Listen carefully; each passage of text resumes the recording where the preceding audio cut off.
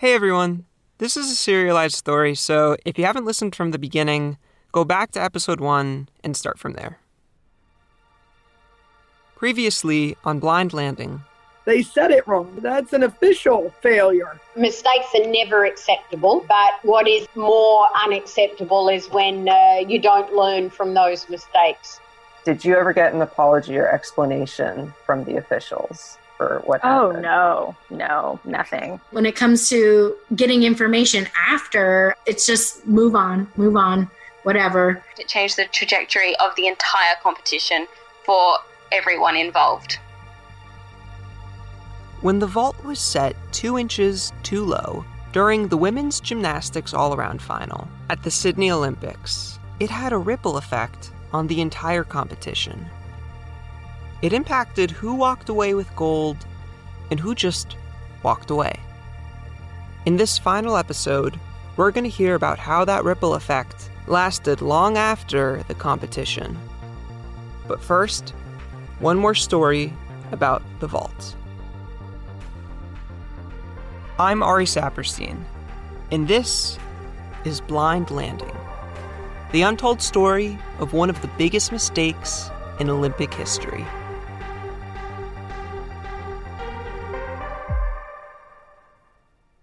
Episode 5. A couple years ago, when I read about the vault controversy for the first time, there was this one thing that I wondered about. In fact, it was the very first question that popped into my mind. I'd love to know, what do you make of the fact that so many gymnasts went on vault before you did, before you notified the officials that it was low? Does it surprise you that 18 gymnasts competed before you did? So many of them having falls, without coming to the same realization as you. I guess I don't know if anybody said anything. When Australian gymnast Alana Slater competed on vault during the 2000 Olympic all-around final, she was number 19. Half the all-around competition was over before Alana got her turn on the vault, and before she realized it was too low. And remember, she figured out that the vault was the wrong height because she just looked at it and knew that it was wrong. So whether anybody thought it or said it, I'm not sure. I guess I was in disbelief that 18 girls would compete and not either say anything or be noticed. I guess for me, there was never a day that I went down onto the vaulting table or vaulting horse and it felt instantly wrong. I reached out to all 18 gymnasts who competed on the vault at the wrong height. Some got back to me, and others, they spoke to other media or they wrote memoirs, and in the end, I was able to piece together what 9 of the 18 gymnasts thought when they vaulted at the wrong height. All 9 thought that something was off. A few thought they were the problem, like Svetlana Horkina, who assumed she was using too much power, or Elise Ray, who thought it was just nerves. I heard that from a few gymnasts. A couple remember thinking that something looked off to them, like maybe it was the springboard or maybe it was the landing mats, but they couldn't figure out what it was. A couple of gymnasts said that even though it felt wrong, they had no idea why, like no theories. So basically, it was really hard to figure out what the problem was. And it seemed possible that Alana really was the only one who realized the vault was too low. But that rundown I gave you, that's what 8 of the 9 gymnasts thought. My name is Lisa Mason. I am a GB Olympian gymnast, competed at the 2000 Olympics. This is British gymnast Lisa Mason.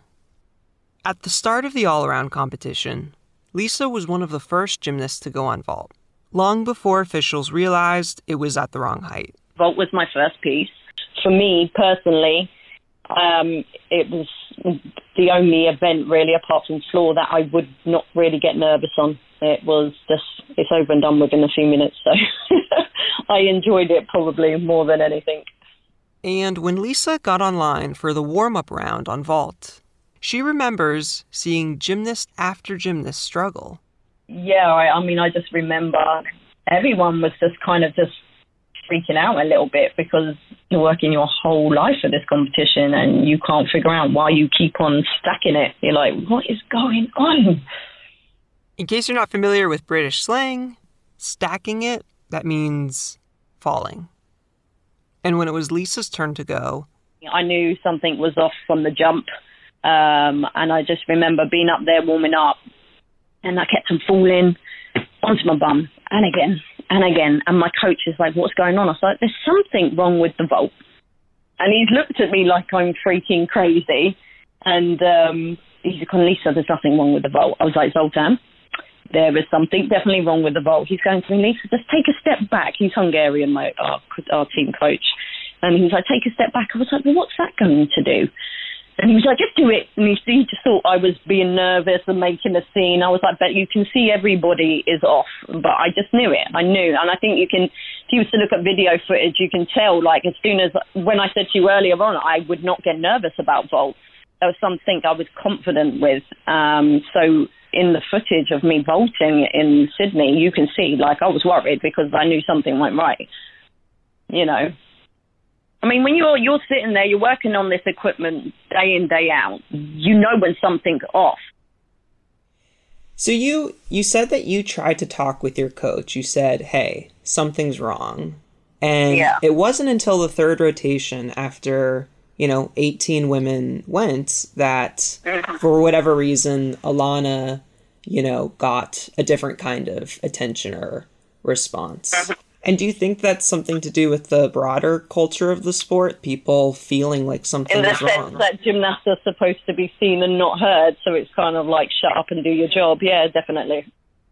When so many people were saying something is not right, and when so many gymnasts were falling, it's like, well, you can't keep ignoring there's something wrong here. Something is not right. And, of course, Lisa was right. There was something wrong. At the end of the all-around final, Lisa was one of the 5 gymnasts that chose to vault again.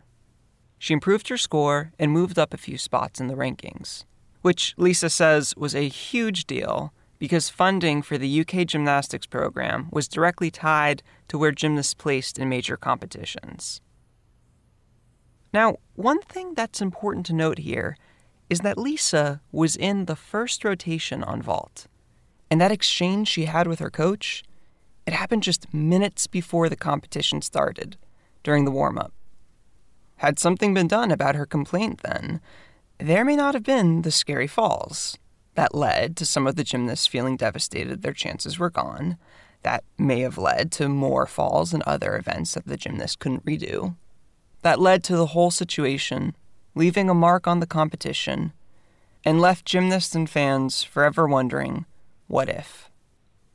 Like with Maria in our last episode, this moment Lisa's sharing, it might have been another incident where the vault's ripple effect, one of the biggest mistakes in Olympic history, seemingly could have been stopped before it ever really began. And with the stakes so high, this is the Olympics after all, why would a coach be so dismissive of their gymnasts? Why, according to Lisa, would her coach say that the problem was with her nerves, when she was telling him the problem was with the vault? From a coaching perspective, they were probably trying to keep them focused on what they had to do instead of worrying about the equipment. This is sports psychologist Angie Pfeiffer, who we've heard from throughout the series. Angie has a good idea about what Lisa's coach might have been trying to do. In sports psychology, what we constantly talk about is, what's your process? Stick with your process. It doesn't matter if the equipment feels weird. It doesn't matter if, it's not the bounciest floor or it's not the brand of bars that you love. So, really trying to help the athlete stay focused on, what are the things that you need to do to have a great routine. So it sounds like there's a rationale for Lisa's coach telling her not to pay any mind to something that might distract her focus. But then, here, during the all-around final, Lisa's right. So, what's the takeaway? Is it just that the vault being too low was so unprecedented that he could be forgiven for dismissing her? Or Or is there something he should have done differently in that moment? And if you're hearing one person say, like, the vault feels funny today, that's different than the entire, everybody feeling like something's wrong. I think, for athletes, for coaches, for officials, it's being understanding and appreciating the context of the situation and not just minimizing, well, must be crazy. Okay? It's a big moment. So yes, let's do our due diligence and take the extra look. Why Lisa's coach didn't take that extra look. That's after the break. When you need mealtime inspiration, it's worth shopping Kroger, where you'll find over 30,000 mouth-watering choices that excite your inner foodie. And no matter what tasty choice you make, you'll enjoy our everyday low prices, plus extra ways to save, like digital coupons worth over $600 each week. You can also save up to $1 off per gallon at the pump with fuel points. More savings and more inspiring flavors make shopping Kroger worth it every time. Kroger, fresh for everyone. Fuel restrictions apply. Another day is here, and you're ready for it. What to wear? Check. Breakfast, lunch, and dinner? Check. Planning for what's next and how to save for it? That's where Bank of America can help. For your financial to-dos, Bank of America has experts ready to help get you closer to your goals. Get started at one of our local financial centers or 24/7 in our mobile banking app. Find a location near you at bankofamerica.com/talktous. What would you like the power to do? Mobile banking requires downloading the app and is only available for select devices. Message and data rates may apply. Bank of America N.A., member FDIC. I reached out to Lisa's coach, Zoltan Jordanov, early on in the making of this show. And for a long time, I didn't hear anything. I wrote to him on Facebook, contacted the federation he worked with, tried going through others, nothing. And then, right as this podcast was about to come out, long after we finished production, Zoltan got back to me. And here is what he wrote. Zoltan didn't dispute Lisa's description of their conversation, that Lisa told him that she thought something was wrong with the vault, and that he didn't think much of it. Zoltan told me that he didn't think it was reasonable to expect a coach to know what the problem was, because the vault error was so unprecedented. He noted that there were a number of other experienced coaches there, none of whom realized there was a vault problem. And finally, he wrote, quote, "Regarding Lisa, she was not the kind of gymnast who was not listened to. She always spoke her mind, no matter right or wrong. So, shut up and do your job did not apply for Lisa. But do the job was required in the national team." What Zoltan said about there being lots of other coaches who didn't notice the vault was low, that's true. But the thing is, Zoltan wasn't in the same position as every coach that day. Not every coach had a gymnast telling them that something was wrong with the vault. There were, as far as I've been able to determine, 2 gymnasts who told their coaches that something was wrong with the vault. Lisa and Alana. Zoltan says none of the coaches could have been expected to doubt that the vault was at the right height. But Alana's coaches did, when she told them. It sounds like while Zoltan was focused on what his gymnast was doing, Alana's coaches were focused on what their gymnast was saying. Now, I want to give Zoltan the benefit of the doubt, because I think it's easy to look back and say he should have done something differently, and undoubtedly so hard in the moment to know what to do. I wondered, could you chalk up what happened to just a single bad call, a fluke that Zoltan didn't think to look into Lisa's complaint, whereas Alana's coaches did take action? But the different situations these 2 gymnasts found themselves in that day, Alana feeling heard and Lisa feeling dismissed, weren't isolated to that one moment in Sydney. And when you hear them talk about their experiences, it is quite a stark contrast. According to Lisa and Alana, those feelings describe their relationships in the years and years leading up to that moment in Sydney, and just how different they were. For Lisa, it's always been, you're a kid, you don't know anything. You don't know what you're talking about. Whereas for Alana, The environment that I grew up in, it was always one to be empowered, and it's okay to ask questions. And it would be like, why can't you just do your job and not question things? It's okay to question authority if you feel like something is incorrect or unfair. I'm always been known as this troublemaker, I guess is what people would say, but that's because I would always be the one to say, no, this is not right. I don't agree with that. Or can you explain this to me? The question I asked Alana at the beginning of this episode. Does it surprise you that 18 gymnasts competed before you did without coming to the same realization as you? I think I was looking for answers in the wrong place.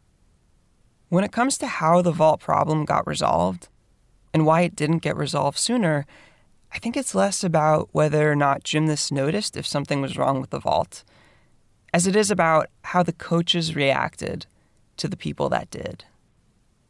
Alana says she had a great relationship with her coaches, which she calls a uniquely positive relationship, because there are a lot of problematic coaches in the sport of gymnastics. Even the system Alana grew up in, Gymnastics Australia, is under fire for a history of alleged abuses, as is every federation we've mentioned in passing on this show, by the way.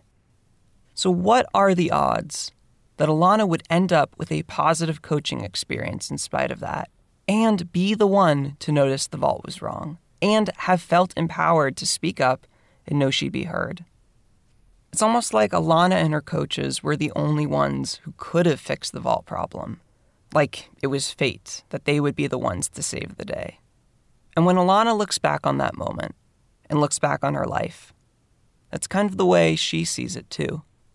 I had a very unique relationship with my coaches. Don't get me wrong, not that I didn't ever get yelled at or get in trouble or anything like that. We had a lot of rules, but I guess for me it was a little different. You know, I don't know if you know my history. My dad died when I was 13 while I was competing in the US. My female coach was the last person to have any level of contact with my dad via email before he got on the plane and was killed. In the Far East tonight, searchers are going over the debris of an airline crash that killed 234 people yesterday in Indonesia. Flight 152 was en route from the capital Jakarta to Medan. No one survived this crash. And my male coach, Nikolai, was standing beside me when my mum had to tell me my dad had been killed in a plane crash. And to have to get on a plane straight away when his death was caused by a plane crash is incredibly difficult. Alana's coaches were with her as she went through one of the most traumatic things anyone could experience in their life. And from that point on, there was always a level of communication in training, and that is particularly unique of that time of gymnastics, absolutely. And I guess that's where I was incredibly lucky, is to have had that environment not only in my household, but with my personal coaches. So I could ask questions and could just be myself. And yeah, I trusted my coaches to believe me.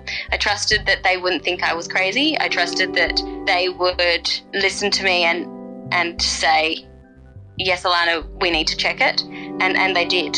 And I'm thankful that I had that relationship with my coaches.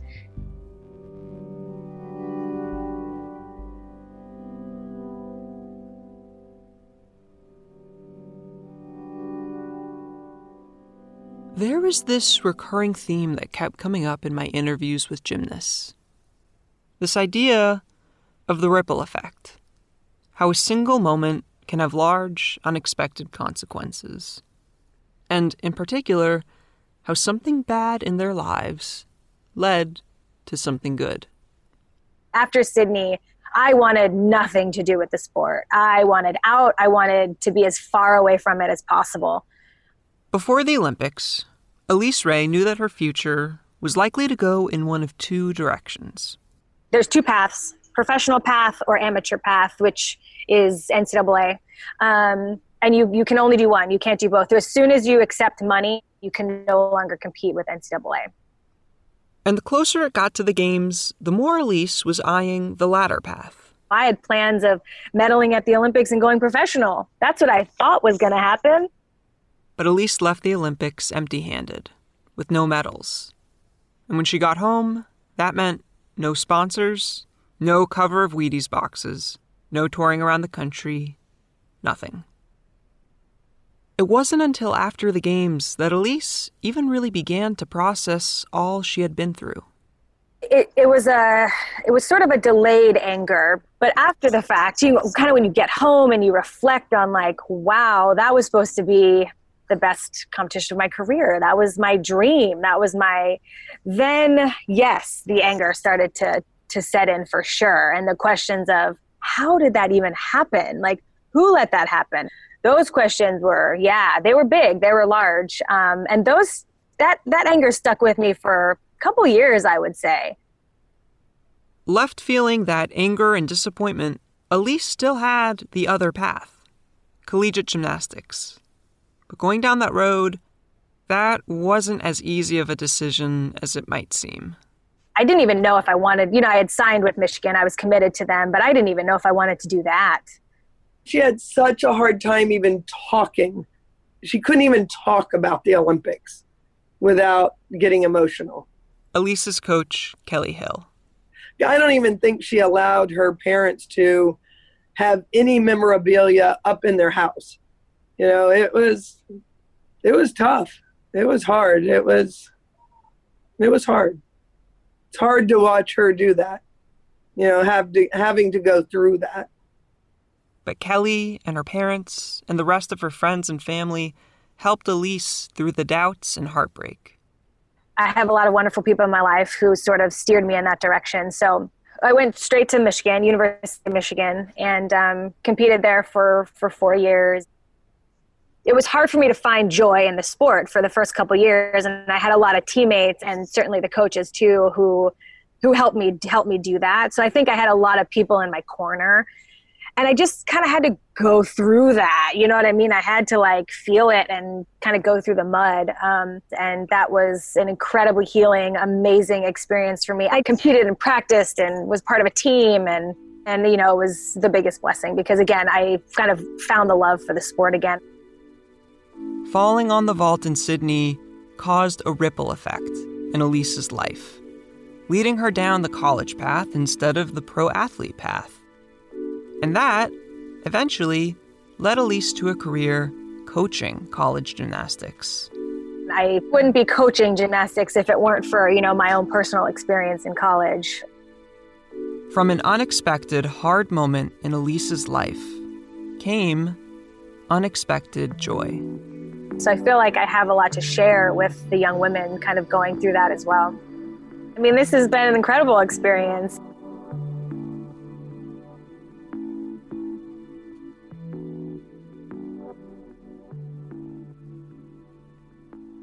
At the beginning of every episode, I say two things. First, that this is an untold story. And that's because almost all the gymnasts I talked to had never been interviewed in depth about the vault controversy before. I really can't explain why this story hasn't been told in detail until now.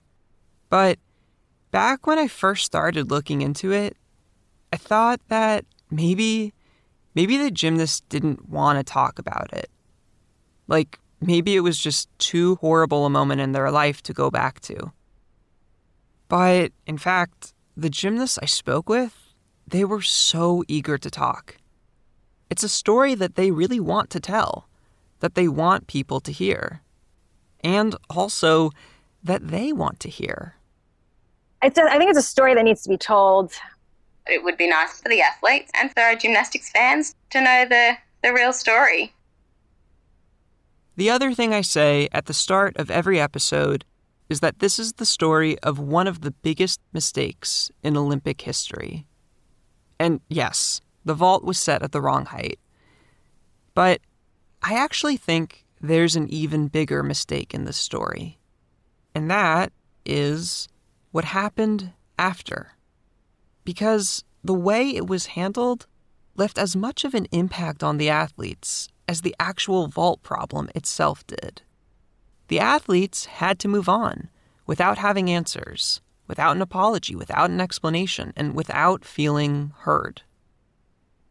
Very few people know what it's like to be an elite athlete, at the highest level of the sport, as a teenager nonetheless, and to have an unprecedented mistake derail such a big day. But I think a lot of people know what it's like to live without closure. Learning to live without closure is something that takes time. And time, it can do incredible things.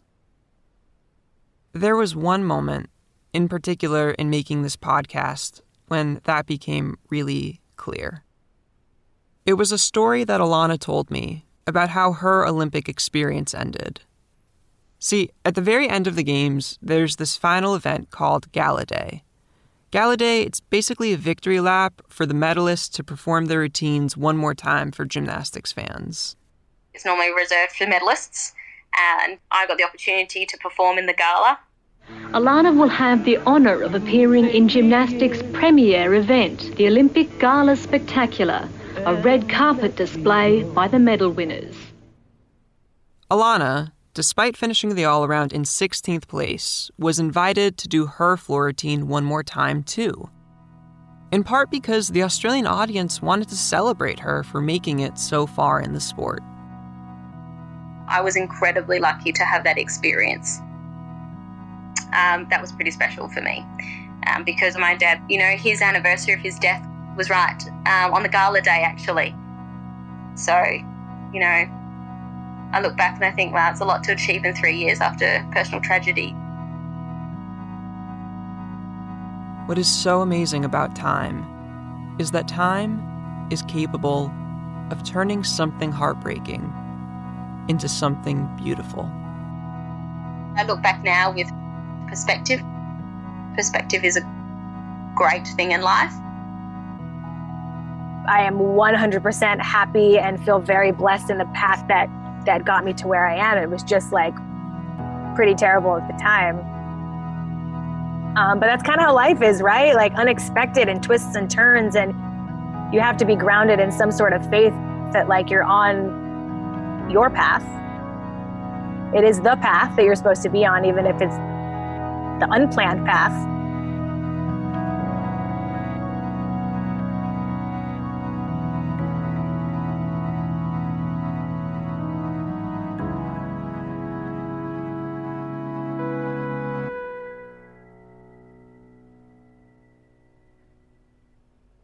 Thank you so much for listening to Blind Landing. This show would not have been possible without the help of so many people. And first, I want to praise our producers who've done some great work behind the scenes. Christian Green, who went from being my intern to being my peer, and who is such a naturally gifted writer. Micah Kielbon, who befriended me on my first day at my first job in radio, and whose editing instincts are just so spot on. And Jessica Taylor Price, who reached out to join forces when she realized we were working on the same story, and whose gymnastics knowledge was such an asset throughout the making of this podcast. Without these three people, this show would not have gotten to the finish line. I began working on this story back in the summer of 2019, and it has changed a lot from when I first started. In no small part because of the generosity of people like Megan Tan, the Association of Independent Reporters, and Sam Anderson, all of whom hosted workshops for this story, and the people who participated in those workshops, like Ashley Ann Krigbaum, Laura Lynn Cruz, Tobin Lowe, Hannah Rosen, and everybody in the LA Radio Club. Thanks to Annie Gilbertson, Suzanne Parrish, Martine Powers, Noah Selman, Jonathan Shiflett, Stephanie Ventura, and my radio support group. That's Mo Laborde, Joey Fishground, Muna Danish, Stephanie Ritopper, and Beandria July, for all giving feedback along the way. And a huge thanks to Jessica Bendinger, whose endless encouragement has been so meaningful. Finally, there are two people without whom this show would not exist. First, Mia Zuckerkandel, who was the very first person I talked to about the idea for Blind Landing. Mia has been a true mentor, holding my hand through so much of the process of conceiving, outlining, and reporting this story. She believed this was a story worth telling before anyone else. And last but not least, my best friend, my favorite person in the world, my mom, Ellen Weiss. Mom, I am so lucky to be your son. Thank you so much. Once again, to everyone who listened to Blind Landing, thanks for stopping by.